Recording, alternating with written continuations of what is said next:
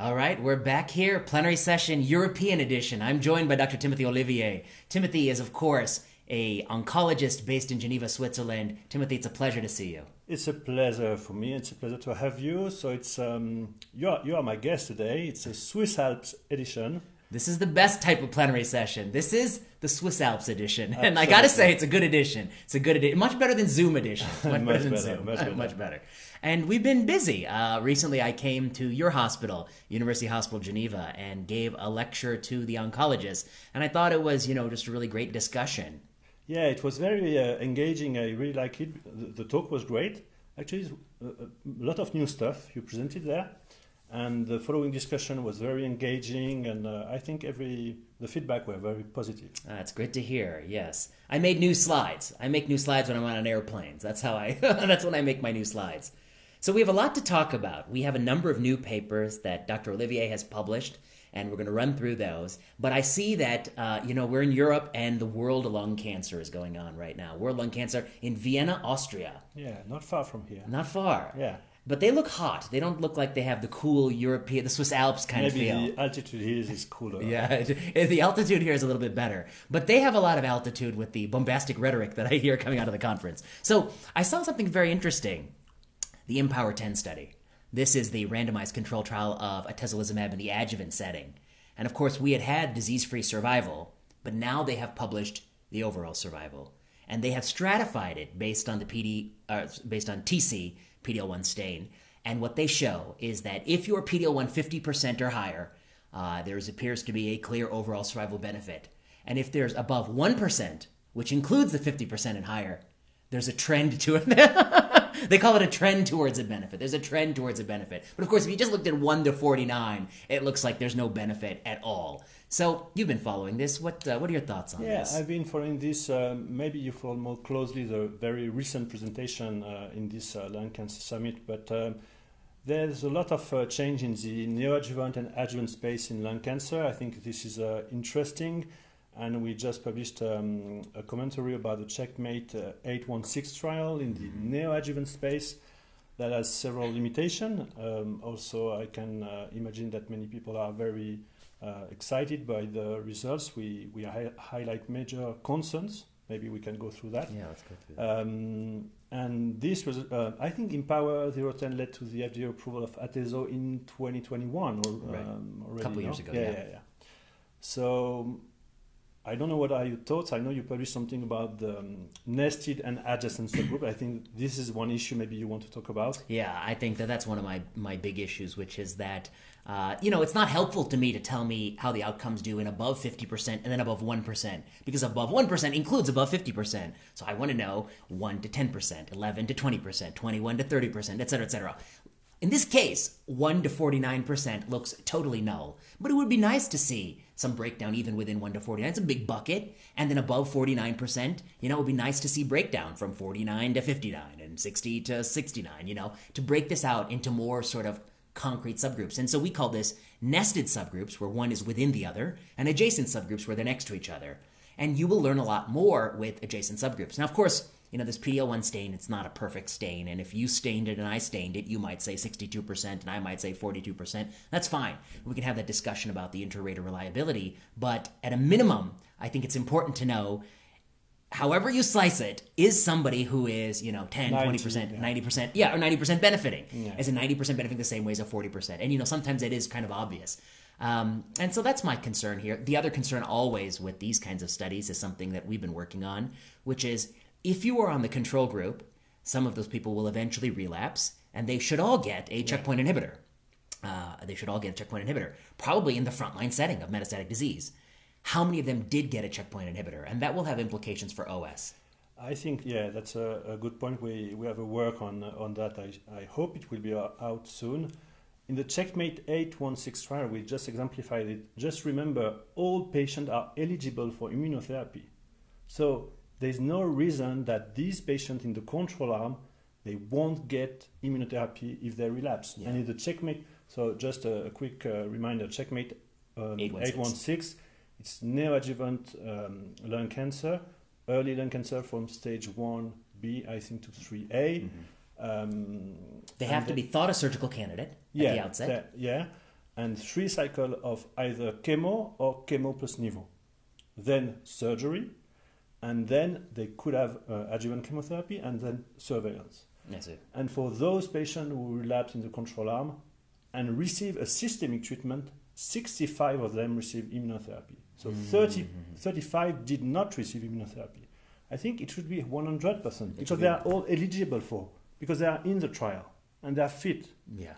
So I think that's a huge limitation. Yeah, huge limitation. I want to run through your 4 limitations, but I think that's a huge one. But the other thing I want to point out is that before this study existed, I didn't say neoadjuvant often in lung cancer. It wasn't a thing we talked about. Yeah. And I've asked people, what is the best study that you're going to hang your hat on to show me that neoadjuvant is as good as adjuvant? And what they say is generally, well, we know that to be true in other situations like breast cancer. I was like, well, it's a different cancer. I don't know what to tell you. It's a different cancer, so you need to generate data for this particular cancer. But let's hit your 4 concerns. What were the 4 concerns with Checkmate 816? This is translational oncology paper. Yeah, so we can go no matter the order, but first maybe this point, the control arm. So the neoadjuvant chemotherapy is not fully inappropriate. We don't say that, but the mainstay, the most common treatment is adjuvant chemo in those particularly patients. Like a stage 2 patient. Yeah, and you have this LACE meta-analysis, more than 4,000 patients, so it's strong. You have a 5.4% benefit after 5 years of follow-up, and for the neoadjuvant trials, there are fewer trials, fewer patients. Some of them were stopped during accrual, so it was not the standard of the most common standard of care. So there is an issue there, as we said in the paper. We have an issue that because you have this benefit of nivolumab, we will implement systematically this neoadjuvant strategy, but maybe it's not the most appropriate strategy. I think the answer is we just don't know. And, people keep saying that, well, in breast, we have many studies that have suggested that there is no difference between adjuvant and neoadjuvant. And all I have to say is in breast, you also have hormone therapy. We don't have that in lung. It's a different cancer. It's a different cancer. It's a very different cancer. And so you just don't know until you demonstrate to me. And what will that take? I think it would be a large sort of meta-analytic kind of approach. But I just don't think we don't even have the studies to put in the meta-analysis to ask if they're comparable. I think the comparison with breast is a good transition to another point. Point 2. About the primary endpoints of the study. Yes, okay. PCR, pathological complete response, and EFS, event-free survival. And again, a lot of people are talking about breast cancer, but PCR under immunotherapy in the neoadjuvant setting is not, even an EFS are not validated surrogate. In lung cancer. In lung cancer, I think it's very important to understand that a surrogate is validated in a very specific condition. It can be validated in breast cancer under chemotherapy and no longer be valid in other conditions. And I want to add that it is not even validated in breast cancer. What are we talking about? We just lived through the experience. One, we used PATCR for the approval of adjuvant and neoadjuvant pertuzumab. And that was done based on a meta-analysis by Pat Cortazar and colleagues in The Lancet, which showed that PATCR did not predict even EFS, and EFS doesn't predict OS, and PATCR doesn't predict OS, so these things just don't predict each other. And of course, we have to back up. One, what is the goal of adjuvant therapy? The goal is, you cut out the cancer, you give some drugs, either neoadjuvant or adjuvant, and the goal is that that person is cured of the disease. And the goal of adding more drugs is to increase the curative fraction. The goal isn't to delay the time until there's a radiographic appearance in the femur. The goal is to increase the fraction of people in whom the cancer never comes back in the femur. That's the goal, is to cure more people. And so the question is PATCR. What's PATCR? You cut the tumor out, you look under the microscope, you can no longer see disease in the breast or in the nodes. That's scored as a PATCR. There's no doubt about it, it's prognostic. It's better to achieve PATCR than not achieve PATCR. But a prognostic marker is not the question of surrogacy. Surrogacy asks if, in the aggregate, in hundreds and thousands of people, I increase the fraction of people who achieve a higher PATCR, do I also increase the fraction of people cured years down the road? And that's a different question than for the individual who achieves PATCR, do they do well? And the answer is, yeah, of course they do better than the person who doesn't. That's a separate question. That's a prognostic question. But we're asking the surrogate question, can we hang our hat on this? And I think the answer in breast is it didn't do that. And we finally had the results of the long-term OS follow-up of Affinity, which showed that pertuzumab isn't improving OS. What are we talking about? So PATCR failed in breast cancer. It was a huge regulatory blunder. I mean, it led to the expensive use of a costly product that has toxicity, didn't increase curative fraction in breast, and now you're bringing over to lung where you don't even have that. You don't even have that data. Yeah. What are we doing? What are we doing? And yes, and I think the point we are making is it could have been approved on the accelerated pathway, but it was approved on the regular pathway. And this is also a point because normally the accelerated pathway can provide a safeguard until you have the overall survival result. But here nivolumab was approved as a regular approval. Yeah. Checkmate 816. Yeah. And one point to say here, I think, is that many people will say that DFS in the adjuvant setting has a correlation in lung cancer with OS, and I think that's true in the paper that Allison and I did in the European Journal of Cancer in 2017. Under chemotherapy. That's it. Under chemotherapy. That's it. He knows where I'm going. Under chemotherapy. In other words, that relationship, that 3-year DFS correlates with 5-year OS in lung cancer in the adjuvant space. One, it's not the neoadjuvant we're talking about here. It's adjuvant. 2, it's for chemotherapy drugs. It's not for checkpoint inhibitors. Now, why might checkpoint inhibitors be different? And before we go to the other points, my worry is that it's not that the overall survival result will be positive. I think maybe they will be positive. I don't know. Sure. But if you don't provide adequate post-progression treatment, if those patients do not receive appropriate immunotherapy when they progress, they could be a surrogate validation, but it's not really what you will have in your practice. Correct. So I have a worried here, and I think the main difference is that in the metastatic setting, you can derive long-term benefit with immune checkpoint inhibitor, even when you are in the advanced or metastatic setting, and that was not really the case with chemotherapy. No, I think that's the key. That's a key point, which is that in order for these surrogate correlations to hold true, there has to be certain principles of the drug, and cytotoxic drugs in the adjuvant setting can increase curative fraction by eradicating microscopic disease.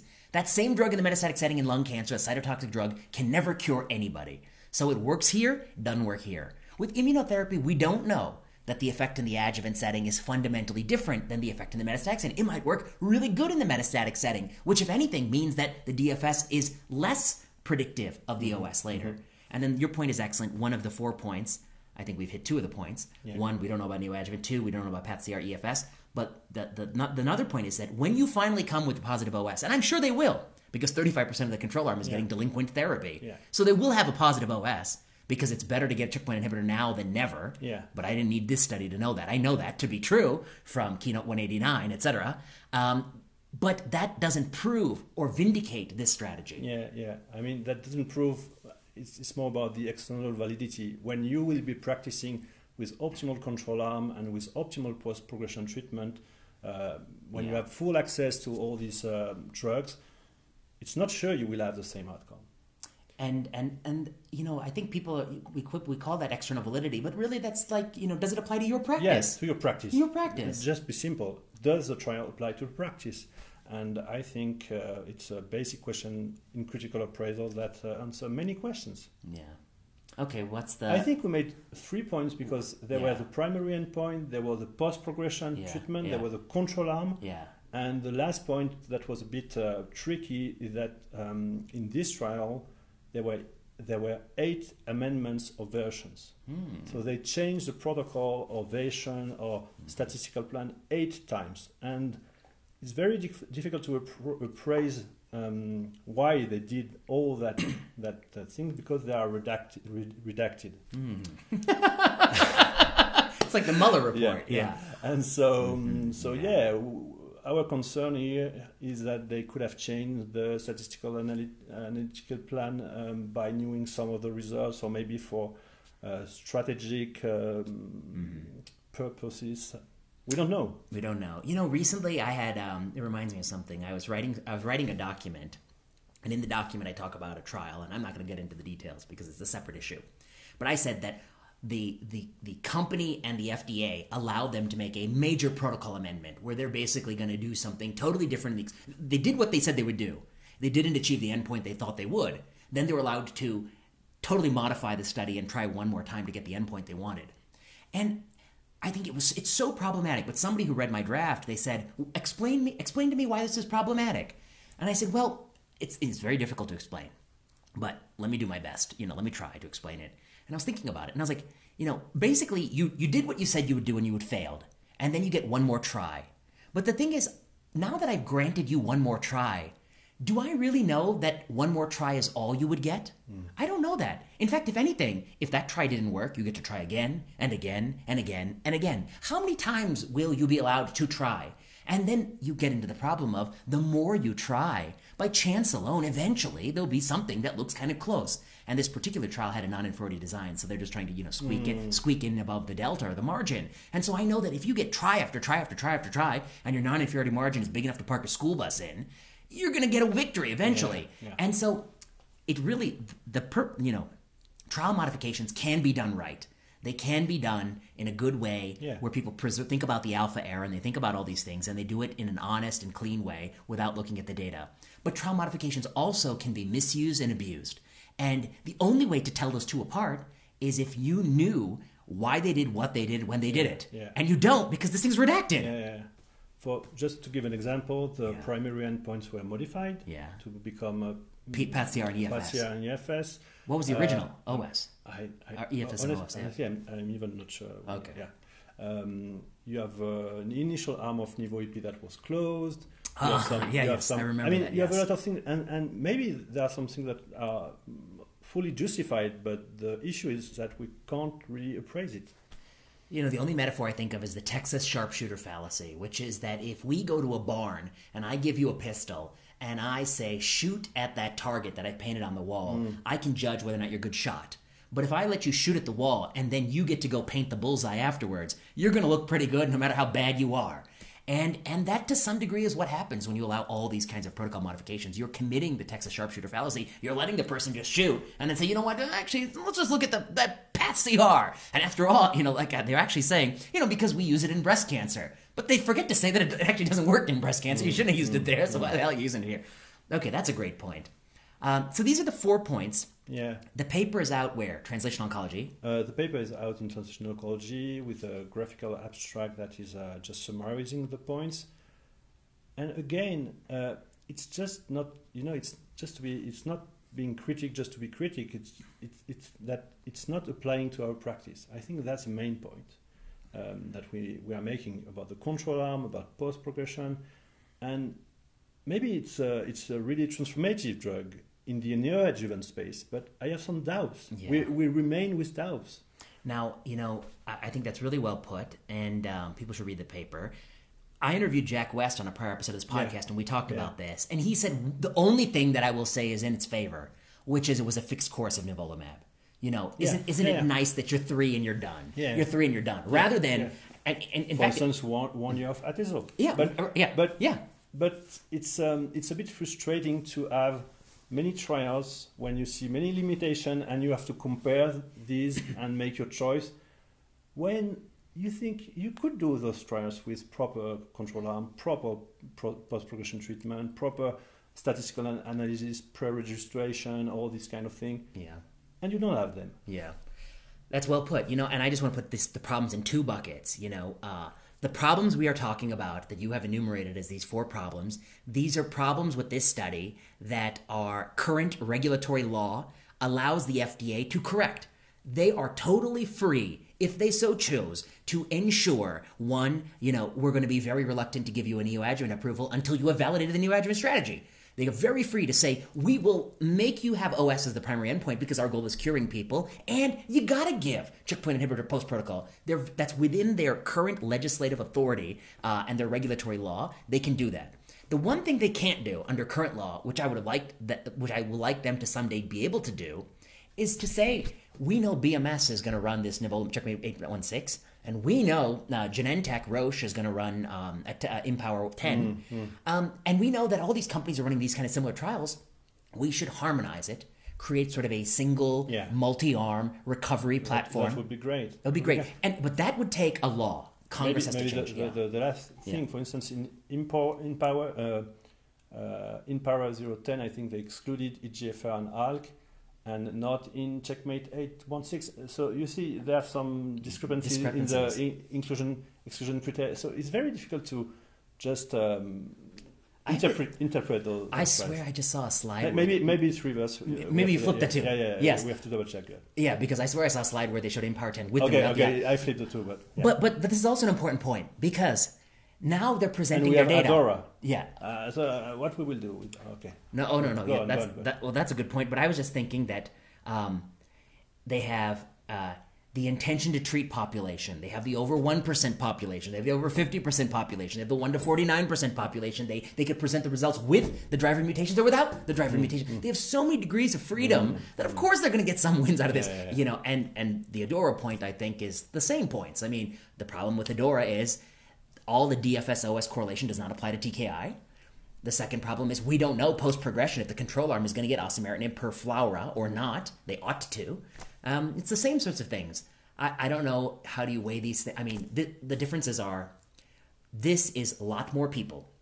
So the amount of money per annum is going to be a ton. Yeah. Adora is a lot more years, though, isn't it? 3 years of therapy, and it's not a trivial. I think I made the calculations in many weeks. Millions of dollars to even avert an event. You know, I think they could do better studies. As simple as that. Yeah. What's the next paper that you want to go to the next paper? The next paper, head-to-head, so drug dosing and GCSF paper. Yeah, let's do European it. Okay. Journal of Cancer. You want to talk about that? Yeah, and I guess I would say that it's one of those papers that, you know, I don't know how many people are out there reading papers, to be honest. Everyone wants to listen to a podcast. You know, that's all. Nobody's reading papers, but there are a few people who still read papers, and one of those people is Mani Mohyuddin, the great myeloma doctor, and. You know, I saw him tweet about that paper, and he said something like, Timothy, you know, I don't know if you saw this tweet. Something I'm not like, sure. He said, Timothy, this is like, you know, a super excellent and thought-provoking paper. And yeah. From Mani, that's high praise, huh? Yeah. It's high praise from Mani. And I totally think that's true. And it's one of the few papers that you just genuinely get excited about, because after a while, you publish a paper, then, you know, lots of people start to say something similar, which is good, because that's what it means to change the field. That a lot of people are saying something, but you know, also it's also like, you know, I don't know, lost the novelty of it, and you know, I feel like it's been said and done, and so I want to move to a different idea. And when you publish this paper, this is something that not a lot of people ever talk about. Yeah, I never heard anybody talking about it. Yeah, so just tell us about it. So. Actually, you are maybe modest, because you published about the same topic in 2014. Yeah, a little, but not the same way. Yeah. So, but this issue was raised. So, maybe some background. Yeah. So, what we studied was the rules in the protocol of two things: the drug dose modification. So, when you have toxicities, or when you have some rules, and sometimes you can lower the treatment dose, sometimes you can higher the treatment dose. And we wanted to compare those rules between arms. And the other thing we studied was the GCSF rules. So GCSF are colony stimulating factors, and it's mainly for chemotherapy when you have the neutropenia that can induce severe infection. And so it's used in patients undergoing chemotherapy, either prophylactically or curative intent, just to higher the count of neutrophils and to reduce the severity of infection, we can say. That's perfect, yeah. And then, to be fair, that's something that I've never published on. Yeah, so the GCSF part is really a thing I thought about at the initiation of the project. So the project was your idea, and it came from the work you did with Tito Foggio. So this was described since 2014 at least, but in some trials there were some unfair rules between arms, favoring the experimental arm often, but it was not really counted how many it happened, how often it happened, and when it's the experimental drug, when it's the control arm. And so that was the purpose of the paper, just to systematically appraise head-to-head trials. So we went from 29 to 2021, FDA registration head-to-head trials where you could compare those rules. Yeah. So we ended in 62 trials. Yeah. But before we get that, let me give one example. Yeah. Give an example. Yeah. One example so they can kind of see it. You know, and I think this was the example that got Tito and I to think about it. And this was when I was at the NCI, and Tito, of course, was program director there. And the example was Axis, axitinib versus sorafenib in second-line kidney cancer. It was a provocative study because I think, to my knowledge, it was the first trial in second-line kidney cancer that ever took two active anti-cancer drugs, pitted them head-to-head, and found a PFS benefit for one over the other. That was axitinib. Had a better PFS than sorafenib. And for a while, it kind of changed standard of care. Of course, standard of care has been rewritten many times, and now, of course, you know where we are. We're with checkpoint inhibitor plus Axipam, and Nivo, Cavo, and everything you can think of, right? But back then, this was exciting stuff. It wasn't even that long ago, you know. We published our thing about it in 2014. I think this came out in the year 2009, 2010-ish. Brian Rainey's paper in The Lancet. Axitinib versus sorafenib. They're both two dirty TKIs. They're both TKIs that hit a lot of the tyrosine kinome. They're not very specific. They're dirty drugs, but they both sort of slow the growth rate kinetics of kidney cancer. We looked at this study. There's a PFS benefit. And we noticed one thing about the dosing. The dosing of the drugs, of course, sorafenib was stuck with that original dosing from HCC, which is 400 BID, then 400 daily, then 400 every other day. So in other words, if you took it 400 BID and you had any toxicity, you were told to dose reduce to 400 daily and then 400 every other day, which is a 50% dose reduction, and then you're taking a quarter of your starting dose in 2 dose reductions. The other thing we knew about this study and sorafenib was that the rates of dose reduction, they're not 1%, 2%, 4%, like some of the old studies of cytotoxic drugs. The dose reduction rates are 37%. 47%, 22%. You know, there's significant fractions of people getting dose reduced. And so the dose reduction was occurring frequently, and the step size was large on sorafenib. Then we look at the step size on axitinib, and it's not 50%, 25%. If I recall correctly, it's 66%, 33%. And if you were doing well on axitinib, you could dose escalate twice. Twice. You can crank up the dose. And 30-some%, about a third of them, were actually dose escalated. And then there's a third thing, that the rule for hypertension, if you had the hypertension rule was different. That in other words, if you took axitinib, and one of the class effects of these drugs is it causes high blood pressure, you were allowed to give more antihypertensives before you were required to dose down, and you could crank them up with some antihypertensives on board. But sorafenib doesn't get that.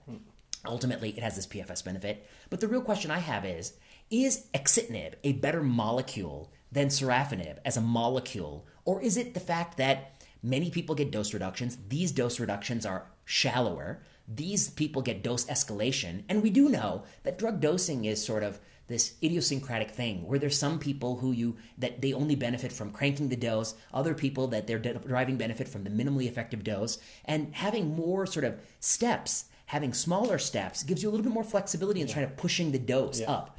And okay, so we noticed this. We wrote a paper in, I think, called Oral Anti-Cancer Drug Dosing in the JCO, a Comments and Controversy, but we had never sort of systematically looked at all these studies. How often it occurs. Okay, so back to your paper. And so it was very interesting because finally at the end of the day, it occurs to have unfair rules in 65% of trials. So 65. So, okay, now it could be fair if it's sometime in the experimental group, sometime in the control group, but 55 are favoring the experimental arm. So 55% of head-to-head trials are favoring the experimental arm in rules of drug dosing modification or GCSF rules. And so 10% are favoring the control arm. I see. So I guess, to be fair, one fair point is that many trials for drugs don't even have a control arm. So your study doesn't apply to that. So we had to restrict where we could compare. Yes. Yeah. So the trials that don't have a control arm, they're not in your study. And the trials where I add Checkmate 816 wouldn't be in your study either, because it's the addition of a... because we excluded, for instance, if you have just a checkpoint inhibitor, you don't have rules of drug dose modification, and you don't have GCSF for checkpoint inhibitors, so we don't use it. But also, you don't include trials where it's an add-on drug. In one arm, they get an add-on, and the other arm, they don't get an add-on. Yeah. That's not included. Yeah. You're only looking at trials where they're head-to-head, and they're different drugs being given, where the dose modification makes sense. But for instance, if in one arm the GCSF administration may be important, For instance, in our manuscript, we give the example of Keynote 42, Yes. Pembro versus chemo. Yes. And in the chemo arm, you could receive carbo AUC5 plus pemetrexed or paclitaxel 200 milligram per square meter. And GCSF, prophylactic GCSF was not allowed. So we included that. And Yes. we give the, But was that, not allowed. but I guess that I think that it makes sense to me Yeah. why one Just would to give include an that. example. Just to give an Because example. because it seems like it's punishing the It's chemotherapy. It's punishing yeah, them. Yeah. You will maybe stop the treatment earlier because you are not allowed to give it prophylactically for the next cycle, for instance. Maybe let's separate these two concepts Yes. for a moment. The drug dosing concept and the GCSF concept, there's a similarity, and the similarity is that you're not going to read this in the abstract, and even in a journal club, no one is going to say this. This is something hidden in the paper. And what's the hidden thing? It's that this is a bias that penalizes the control arm, doesn't penalize the experimental arm as much, or in fact rewards the experimental arm, which means that you're not looking at a clean test of whether or not the new drug is better than the old drug. It's also the new drug plus a slightly different rule or a slightly more favorable rule versus the old drug. And so, does it matter? You know, some of these new drugs they probably are better than the old drug. Yeah. But some are probably not. Yeah. It's just the dosing. I think a good example is lenvatinib versus sorafenib in the non-inferiority trial. Yeah. I think you describe it in the first paper. Yeah, talk about But it. what is interesting, so the first and second step of dose modification are not the same, and they are favoring the lenvatinib arm, Yeah. so the experimental arm. There is also a third reduction dose allowed in lenvatinib, but not in sorafenib. So it's a Right. second advantage of lenvatinib. And what was interesting, we have the result of the dose. How you said? Dose reduction and the cumulative dose given. Cumulative dose. Yeah. So dose reduction was the same, Yeah.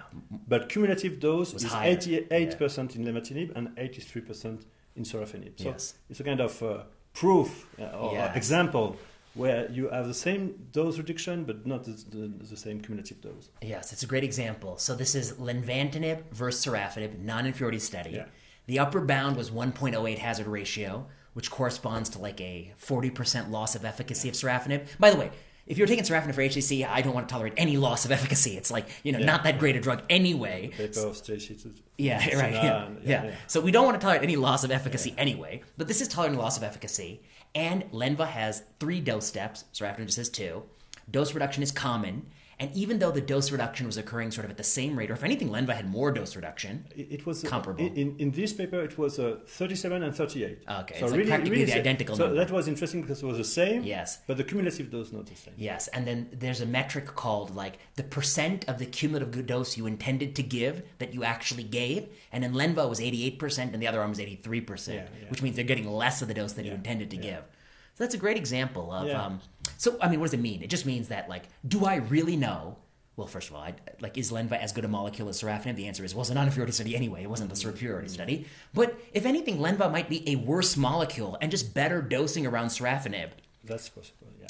Now, I want to say, I presented this paper at a UCSF conference, and one of the things people said to me was, and this is a fair point, and I think we say this in the manuscript, which is that, when it's not my job to like fix the drug label on sorafenib, that's the way the label is. I just follow the label. And I want to say that's probably true. It's not it's not your fault. Yeah. But I think companies are smart, and the reason you're building in your small steps and you're changing your pill is because you know that that's a way you can exploit it. We thought about that, but at the end of the day, 55% are favoring the experimental arm and 10% the control arm. So that is telling. It shouldn't be like that. That's another good point, right? Which is that if this was just occurring at random, it would be a split. Yeah. Now, talk about the GCSF for a second. So, is it the sacituzumab? So, GCSF, we exemplify this with sacituzumab govitecan in the ASCEND trial in triple-negative breast cancer. And as you said, in this example, you have to really dig in the protocol. Even the protocol and the appendix is not the same, and it's not the same as the FDA labels. So you have to take time. And as you said, in Journal Club, it's not always like that. So we show in this trial that, for instance, first episode of grade 4 neutropenia, sacituzumab govitecan, you receive mandatory GCSF. In the control arm, it was at the physician discretion. So you have different rules like that. And so we studied that, and we found the same kind of findings as dose reduction. So it was favoring the experimental arm. We gave the example of also Keynote 42, like that, where, for instance, prophylactic GCSF. But let me ask you this. Yeah. Does GCSF allow you to push the dose of a chemo drug? Yeah. Yeah, of course. Yeah, that's what dose-dense ACT is, right? No, maybe explain more. No, I think that's an important thing that maybe we take for granted because we know it, right? But giving people GCSF allows you to crank up the chemo, and we know that to be true because we have dose-dense ACT, and everyone loves dose-dense ACT, dose-dense ACT, dose-dense ACT. You know, do they like TC? They don't like TC as much. I don't know why, but they don't. But they like dose dense. But dose dense, if you took away the GCSF, you'd never get through it. And many drugs, if you took away the GCSF, you never get through it. And what Timothy is saying is that, I'm fine to let you give it or not give it, but it should be the same in both arms. If one arm's allowed to get it prophylactically, like everyone gets it before they get the chemo, and the other arm is not getting it prophylactically, well, then you're advantaging the other arm. And if one arm is allowed to get it, but there's some trials where they're actually prohibited entirely. Yeah, prohibited entirely sometimes, But that's ridiculous. I mean, that's like telling me how to practice. I mean, that's like interfering with the practice of medicine. And it's really, in some little space of the protocol, you find that it's not publicized. So I think, there's a reason why it's not publicized. People weren't looking for it because, to be honest, before these papers on the topic, no one ever talked about these issues. This is the first paper I think that puts GCSF on the map, with the exception of our commentary. And the drug dosing, after that 2014 paper in the JCO, people didn't talk about it too much. They just probably realized it was a great place to exploit. So it's very interesting. And the paper's out in the European Journal of Cancer. Yeah, European Journal of Cancer. So you, Alison Aslam, and me. And it's in open access. So that's good. Yeah, that's good. So they can actually read it. Yeah. Not like... So no excuse. No excuse. What was it that I always see people complain, I know my paper. Which journal I published a paper and they say, I can't even read this paper. But ironically, the paper, which was about, sort of constructive versus obsessive criticism in science, met with a response that proved the point of the paper, which is that people aren't reading and engaging the material. Anyway, but it is open access now. That paper is also open access. Yeah, I saw the tweet. So, what have we covered so far? These are two things. One, Checkmate 816, Empower 10. This is the real world lung cancer right here. This isn't Vienna, but it's not too far. Not far. Not far. I mean, by plane or by a bird could go very fast. We could fly right up, but we're just far enough that the spin hasn't entered. We're just out of the spin cycle. I mean, we have great people there commenting and being critical of things, so we don't have to complain. Okay. Recently, Jack West on your podcast. Yeah, I had Jack West and many others. But you're right. They spin. Yeah. So that's important. And then I think this drug dosing point is very important. It'll affect everyone in all specialties. I think people will have to look at it in... you included heme malignancies in your paper. You included everything, all FDA drug approvals. So unfortunately, that means people will have to... They'll have to think of something else to look into because we've already looked into it pretty exhaustively. Any last points on this before we go to the next paper? I think it's... that was surprising. It was so common. Yeah, I'm still surprised that it's so common. Even thinking it might be an issue, I didn't think it was that big an issue. But it goes to show you, which is I say in the book *Malignant*, I always say the root issue is that we have a system where the person who is painting the painting is also judging the painting contest. And so it's natural for the pharmaceutical company to say, we have a new drug. Do I think sacituzumab govitecan is better than chemotherapy? I do. I made it, for Christ's sakes. We made it. And should we test it head to head? Yeah. But you know what? Let me give myself a little GCSF, because I want to give myself the advantage, It's natural, I think. And the only way to fix this is to have some impartial validation of studies. I think this is not a question of reporting or transparency. I mean, they could do a better job of that so that more people will be aware of it. But the root problem is you need some third party to look at your trial protocol and say that's an imbalance and that's not fair. I mean, if it wouldn't be granted approval, the incentive would change immediately. Yes, right. It would change overnight. So those are two good papers. What's the next paper that we've had? Oh, we have a lot under review. I know, that's forever under review. What we had recently, tebentafusp, but maybe I think we talked about that in one of the prior already. episodes. Yeah. We have some papers. We can't spoil some. Okay, yeah, we don't want to talk about the ones that are under review. Do we have anything accepted that's not yet come out? Not yet, no. No. Okay. Well, that's good. All right. Well, we have a lot of interesting things, and we have duration of PFS with Alison. Alison, what? Yeah. Duration of PFS. Oh, yeah. Have I talked about that on the channel before? I don't know. I guess the idea of that paper was to take, you can pick this HCC example. Sorafenib, in the SHARP study was sorafenib versus placebo. Then in the LENVA was LENVA versus sorafenib. And then in the atezobev versus sorafenib. But here now we have 3 arms, sorafenib, and metastatic unresectable HCC frontline. Metastatic unresectable HCC frontline. 3 trials, spanning maybe 15, 20 years. You would guess that the most recent study that had people, with the best imaging and the best knowledge of sorafenib and supportive care and the best supportive care, they would take sorafenib the longest amount of time. And the first study, which had the worst supportive care, they were learning, they never knew sorafenib in HCC, they never know what it was like, they didn't even know if it would work, so they don't really know if they can give it, would have the shortest duration of treatment. But what you find is the opposite. It's 5.7 months in SHARP, it's 3 point some months in LENVA, and it's like 2 point some months in atezobev. Basically, it's like atezobev versus somebody like a whiff of sorafenib in the air, and the sorafenib's gone. So why does it get shorter? And so Alison Haslam, you and I, have a paper in the International Journal of Cancer, where we look at every single time a drug like that has been in the experimental arm and the control arm, and we find not infrequently it has this pattern, which is that the best performance of the drug was in the first trial. In other words, by best I mean the longest duration of treatment.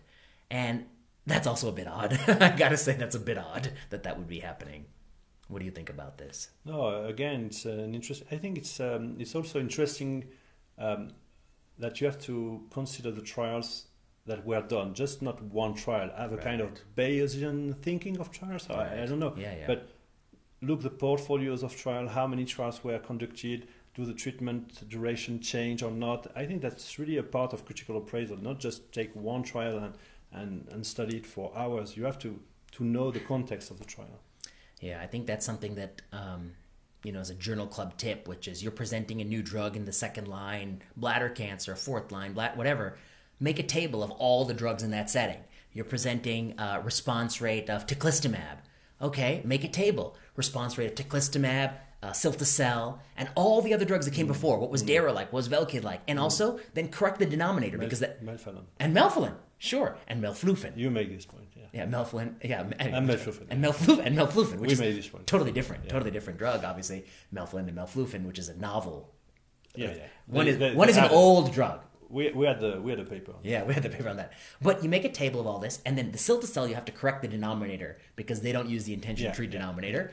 Correct it, and then look at it. And then also include in your table, grade 3 pneumonia and pneumonitis. Include infection in your table. You'll learn something, okay? So I think critical appraisal is never a study in isolation.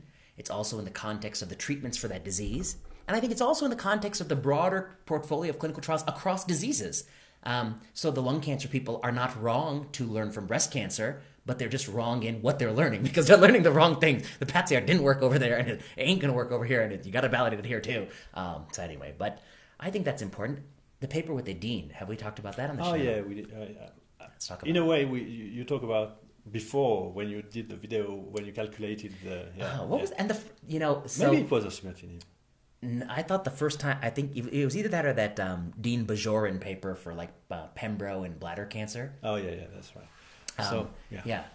You explained the idea. So the paper was basically to look at all the adjuvant trials, adjuvant registration trials from 2018 to 2022. So you have maybe 12 approval. You have Adora. You have olaparib in breast. Yeah. You have basically and checkpoint inhibitors and a number of things. Yeah. So these are all new drugs in an adjuvant setting. Yeah. Okay. And so at that time, so we studied all the characteristics of the trials. So at that time, they were only based on improvement on surrogate endpoints. soon after, the overall survival benefit from olaparib in breast came out, but at that time, on the 12th, it was just improved DFS or EFS. EFS, etc. And what we calculated was the cost to avert one event for each of the drug. Which is a simple calculation. Yeah, maybe explain it.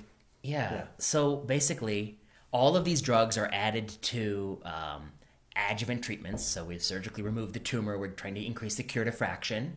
They all have a primary endpoint of some composite time until relapse or new disease or death, whichever comes first, which probably is new disease or death for most people, for most of these settings. And all we're saying is how many people do you have to treat and how much money do you have to spend to prevent one primary endpoint event. Yeah. And that event is either a DFS event, an EFS event. And it's important calculation because adjuvant treatment always overtreats someone. Yeah. It also always undertreats someone. It's an interesting type of treatment because without that adjuvant treatment, some people are cured and some people will have the disease recur and they will die anyway. And with the adjuvant treatment, all the people who are cured already are going to be exposed to a drug they didn't need because they were already cured.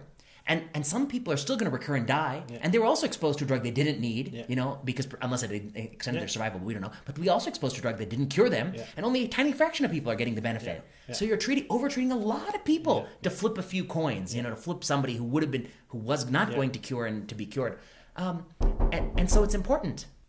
So you get Amazon here too. You get packages here in Switzerland. Yeah, it's not Amazon. It's not Amazon, huh? Even their tentacles haven't come here. Switzerland is maybe the only place in the world where Amazon is not making.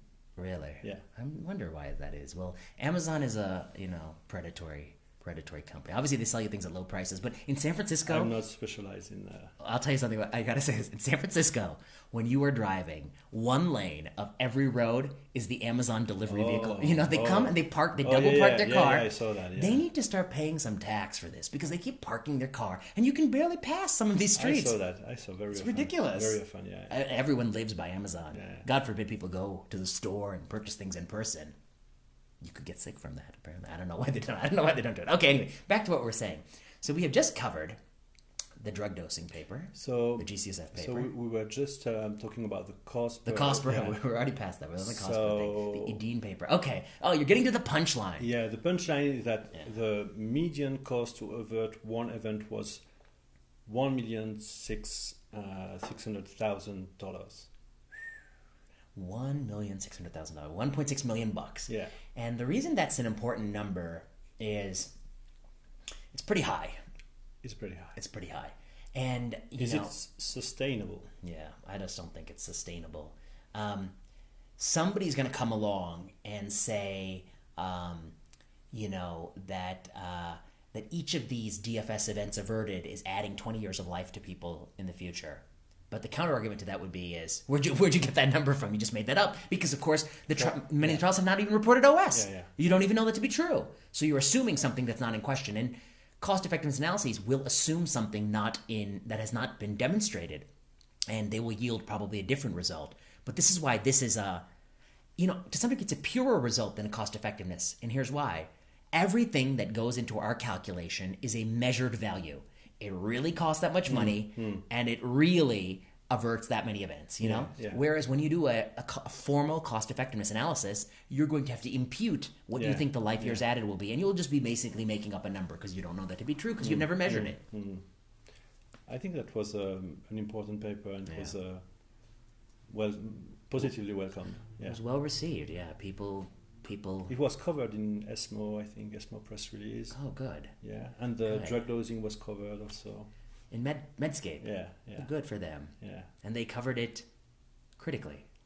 They covered it, they asked some question, I answered the question, and...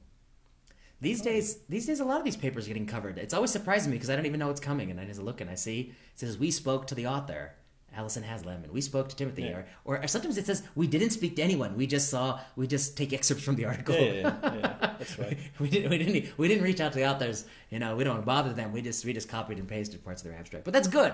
That's good. The VK Prasad Lab.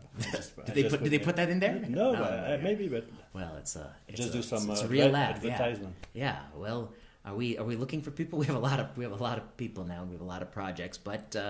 If somebody really wants to do oncology policy. They should reach out to us. We have our Zoom meetings. And in the Zoom meeting, I always see you with this background. And now here I'm finally on this side of the camera. And soon we'll be in on the other side. Soon we'll be back in California. Again, So, what any other thoughts in this space? I mean, I don't know, to summarize maybe some of the broader themes that we've been talking about. We'll come back to the Malignant book series. But I think, the work that we've been doing for the last, maybe that we can summarize some of the work we've been doing broadly.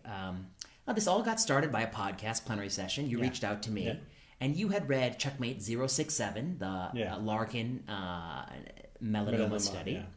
And you were concerned with the rates of censoring because Nivo-IPI is very toxic. Yeah. And now I think we've been on that issue a lot, and we've proven that it has a high rate of censoring. And you had a paper in the European Journal of Cancer as well, where you imputed different values. And basically you find that, with some very basic assumptions, that the whole thing will tip. Absolutely. It was in GCE, Journal of Cancer Epidemiology. Same letters, but... And yes, there were high rates of censoring of the quality of life questionnaires in one arm as compared with the other, in the combination arm of the Checkmate 067 trial. And we imputed this missing data, and we found that there could be a detrimental effect in the combination arm. Yeah, and it's just hidden by the fact that there's a lot of censoring. And then we've done this work. And then we have some unpublished work that I presented recently at a UCSF conference, one of which is very provocative, and I think hopefully it'll be well published, and so that people will be able to consider that argument. And some of the other things are, I think, also provocative.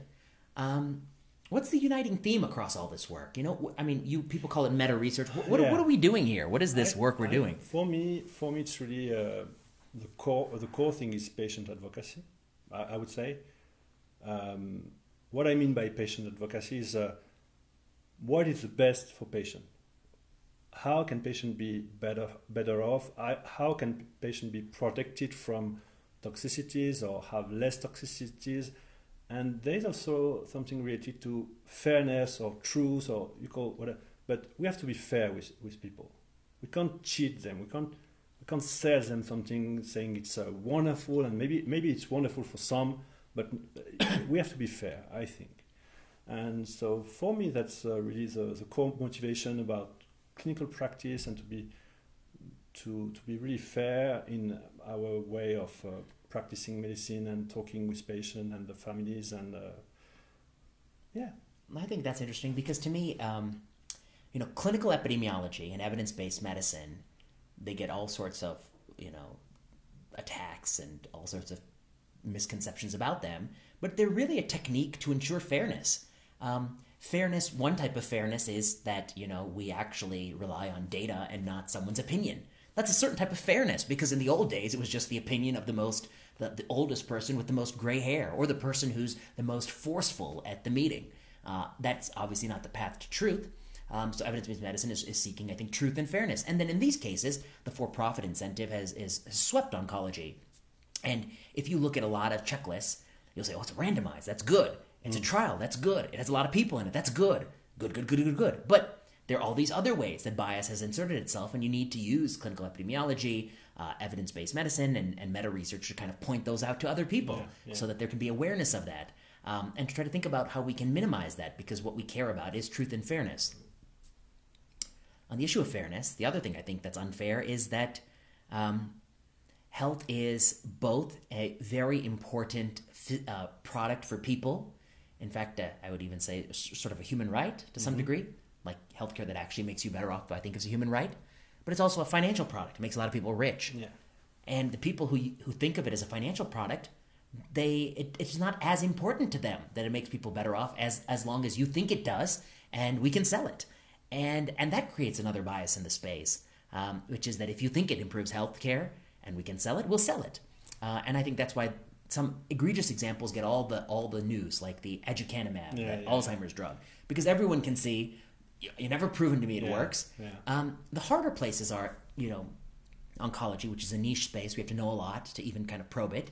And then I think the other ones are, some of these broader public policy issues where people have a lot of emotion, particularly with COVID-19. Where they just don't always think very objectively about it. That's a tough place to go. The aducanumab, it's interesting to me.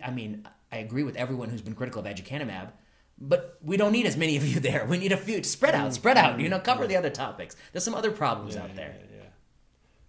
Yeah, I think absolutely right. And then I guess the last question is, you've been in the U.S. and Geneva and Europe, and now your year is almost coming to an end. What would you say similarities, differences? You followed me in clinic. Yeah. Maybe you could talk about clinic too. So clinic, I would say a lot of similarities. Yeah. A lot of similarities in the way you interact with other specialties, in the way you interact with patient.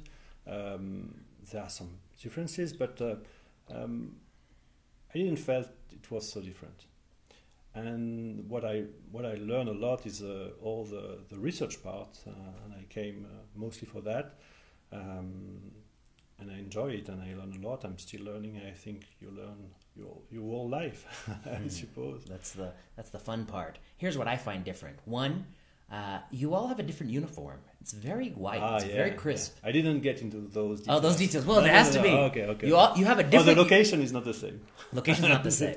The weather is not the same. The weather's not the same. Yeah. The uniform. I gotta say, the uniform. You're dressed like pastry chefs in a fine New York City restaurant. I mean, you're wearing a starched white jacket. The sleeves are usually cut up. Because you know what? You're taking infection precautions seriously. Because in the U.S., people are reusing a Patagonia fleece. As far as I don't know if it has MRSA fighting properties, but they're reusing a Patagonia fleece. They're all wearing a laundered outfit, and the institution launders it for you, which I think is not always the case in the States. The hospital had a similar layout. The trainees seemed. I think I know this because in the lecture I heard the pager go off a few times, but I don't think it was as many times as I hear in the U.S. The pager going off. And what do I think? I think that the U.S. has kind of become the hospital has become so frenzied and crazy. You can never focus on your thoughts for a split second, particularly the most junior people who are constantly being interrupted. Yeah, I saw that. I agree. But honestly, you can have these kind of moments also. In Europe, yeah. But we've been on rounds where we can't even talk to the fellow because the fellow's getting page after page after page after page, and they're like, what is going on? It's like, give this person 5 minutes so he can at least get some work done. I don't know. I mean, I don't know what the solution to it is. I think there has to be some sort of improvements there. The burnout issue. Do you all talk about burnout in Europe? I didn't feel like that was a common theme. Oh, that's an issue. That's talk very often. I think. No, even in Europe. Yeah, I think it's the same as I feel like oncology podcasts, 50% are about burnout and working for pharma, which is probably a symptom of the same root discontent. But I don't think about it often, and I don't even feel it at all. I mean, I think that... but maybe for Switzerland you have a different view because you came with it was novel and you really enjoy and yes, but I that's all true, and I have very much enjoyed my visit with you all and chatting with the fine doctors here. But I don't feel burnout. I don't think in the States, and I think it's because we define our own research agenda and we're pursuing it, and we're sort of genuinely interested in these topics. All right. Any final thoughts, or should we wrap it up? No, I'm very happy to make this Swiss Alp episode, and I hope listeners will enjoy. Yes, and they should check out the papers. Yeah. We'll be back in the States. We're going to finish the Malignant Book Club. I think we have 5 more episodes to record. Yeah, maybe 4 or 5. 4 or 5, and we're going to put links in the description to some of the papers people should read. They should follow VK Prasad Twitter website. It just covers the papers. And we'll be back with Dr. Olivier for more. Yeah. So, until next time. Bye-bye. And on that positive note.